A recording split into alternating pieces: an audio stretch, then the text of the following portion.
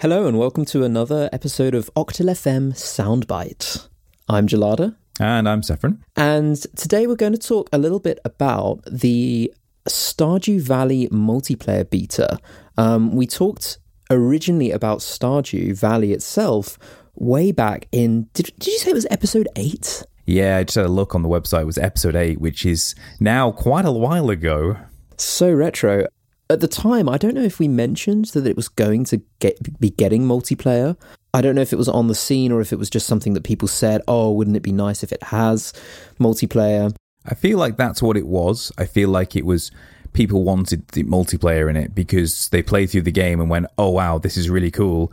It'd be more cool if I could share this with a friend, or we could like divvy the jobs up of the day so that I do, say, the farming and you go and do the mining or something. Yeah, and you played it at the LAN, the most recent LAN that we did. I didn't play it, but I sort of watched, and obviously I've played Stardew Valley. And I actually want to start with a question to you, because I was thinking about it before we recorded, and the thing about Stardew Valley, in similar to sort of things like Rune Factory and Harvest Moon and stuff like that, particularly Rune Factory I'm thinking of actually here, which is the sort of Harvest Moon with a dungeon and caves, which reminds me a lot of Stardew Valley. And with the multiplayer, you know, you've got more people working the farm, so to speak. And so the tendency, and I think this is how you played it at the LAN, is to sort of have people specialize in certain aspects of the farm, right? So you've got one person maybe doing the fishing and the gathering, one person watering the crops, and someone down the mines or whatever. And one of the things for me about Stardew is that it has quite a lot of variety of things that you can do. And so do you think that the multiplayer takes away from that, because you do then have this tendency to sort of put people in one role, which makes it a little bit more repetitive? It's the collaboration helps, but then the repetition, I would imagine, would maybe reduce the longevity a little bit. For sure, that's actually a really good point. Something I hadn't really considered up until you mentioned it, but that does make sense. So, for example, when we were doing the multiplayer at the LAN, we did exactly that. So we did divvy up the jobs. So there was myself doing the main farming and watering in the morning. We had Tony, who was primarily doing fishing and other sort of gathering jobs. And then we had, who was playing with us, I think it was Alex and Jamie, were doing the mining, going down to the mines. And it worked really well, and we'd achieved a lot within the first calendar season sort of thing within the game. But yeah, you're right. Like, it loses a little bit of its variety, like you say. And I felt like if I was doing that for maybe an entire calendar year within the game, I'd probably get pretty burnt out.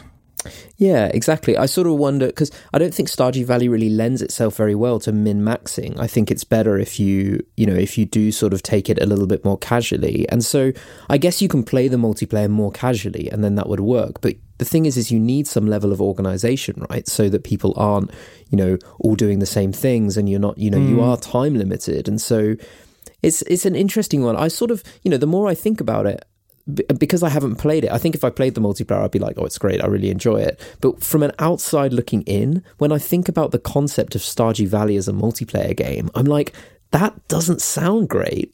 Like, I was never super excited about that as a possibility. And I always was a bit bemused as to why people were so sort of interested in it. Well, playing it was a lot of fun. I really enjoyed liaising with everyone about like what we're going to do next, what the goal is, where we're going to go. And it was also just fun to create a farm. That sort of like Minecraft effect of like working together to kind of build like a nice home base sort of thing is really fun. But you are right, from an outsider looking into it without the actual enjoyment of creativity to kind of tide you over, you're right, the actual acts of the bread and butter of the game, sort of the actual farming or the mining or the fishing of the game, that will become quite stale when you're doing it on your own. And the multiplayer it doesn't force you to do specialization, but I feel like you kind of have to, because if you have every person doing exactly the same job, you're basically going to do each other's jobs before the others get to finish it, if that makes sense. So like, because there's only so much you can do, because in the multiplayer, what they've done is, although everyone has their own items, so you all have your own, like, a pick or your own watering can or whatever, you all share money. You have like a pool of money that you share. So there's only so much you can do in terms of, say, crops, for example, because you can only buy so many seeds, no matter how many people are working the farm. Because, sure, you can have all 4 players, say, you know, watering the farm in the morning, but you aren't getting more seeds or more money. You're just doing it quicker. But then if you're doing it quicker, then are you maybe, like, wasting the energy of one person who could be doing it themselves? And then it kind of comes down to that. Is it worth min-maxing? Because, like, from a efficiency point of view, it probably is. But from an enjoyment point of view, it really isn't. It's an interesting one. It's a good point. I can see why the collaboration is what saves it.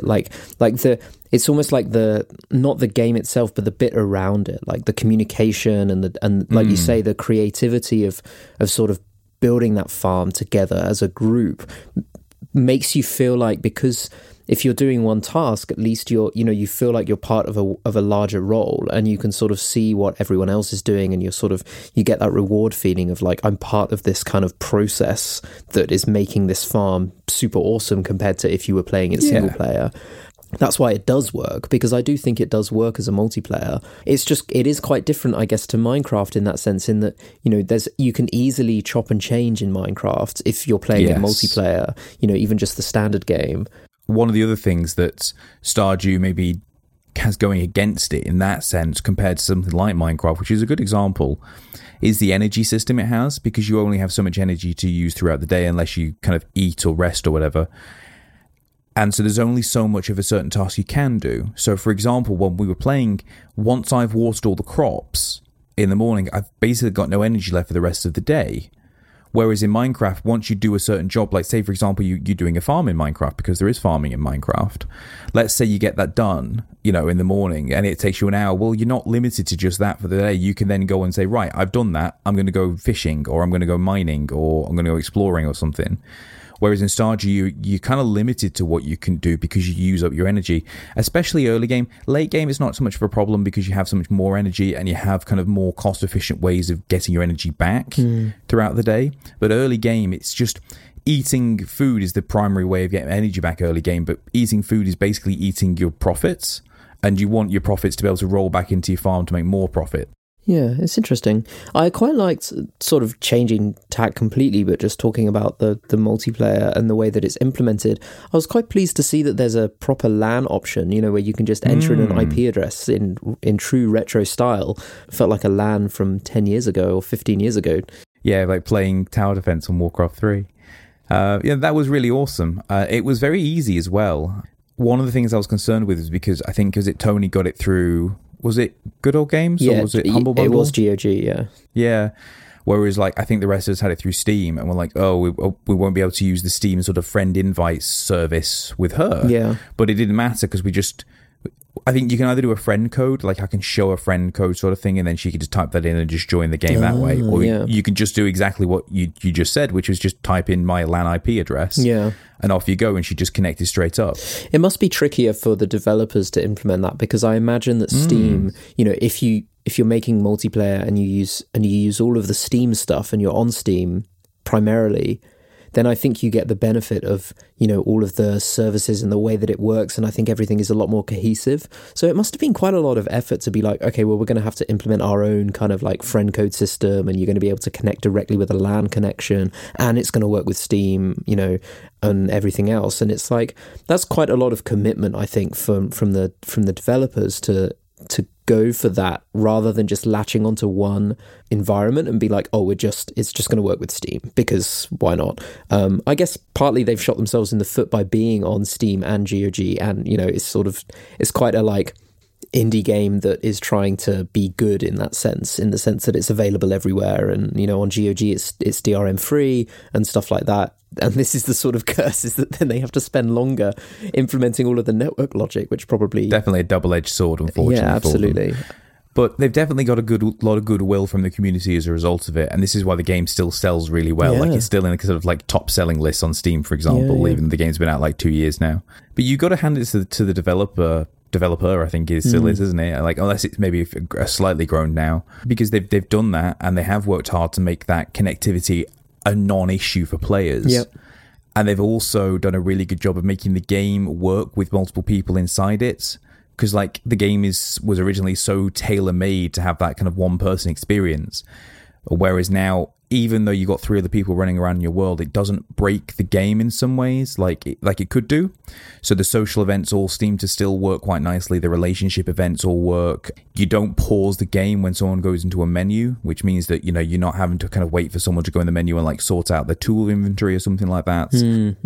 Everyone has to be in bed at the same time for the game to progress to the next day. So they've implemented a lot of small but quite significant changes to the way the game is made, from both a back-end point of view, like the network, but also from a front-end point of view within the gameplay itself to make multiplayer things. So it's not just a quick hack job. You know, they've really thought about, and this is still in beta as well. You have to sort of like sign up for this through the Steam beta key, or however you do it through the other clients. Yeah, it's the same with GOG. You have to like activate the beta channel and stuff like that. Yeah, which is great. It shows that they're committed to doing a good job of it, and I really like that. I already like the game already, but now I've got even more of a reason to recommend the game. Yeah, absolutely. I think that's sort of our summary, isn't it, really? It's kind of like, it's surprisingly good, both in the sense that you might think initially that it wouldn't really work, but it kind of does. And also it's still in beta, but it's actually pretty well polished and relatively sort of painless and straightforward to get going, and pretty stable. You didn't really have any issues as far as I'm aware, did you? No, everything worked very seamlessly. There was no technical difficulties whatsoever. Yeah, we played for a good few hours and everything worked exactly as we expected it would work. Yeah, exactly. So, there we go. That's our sort of thoughts on the Stardew Valley multiplayer beta. Go and check it out for yourself as well if you've got Stardew Valley, or maybe this is another reason to go and pick it up. You can also go and listen back to that episode 8. Tony joined us to talk about it. The main game itself. Yes, exactly. And in the meantime, catch us again for another episode of Octal FM's Soundbite very soon.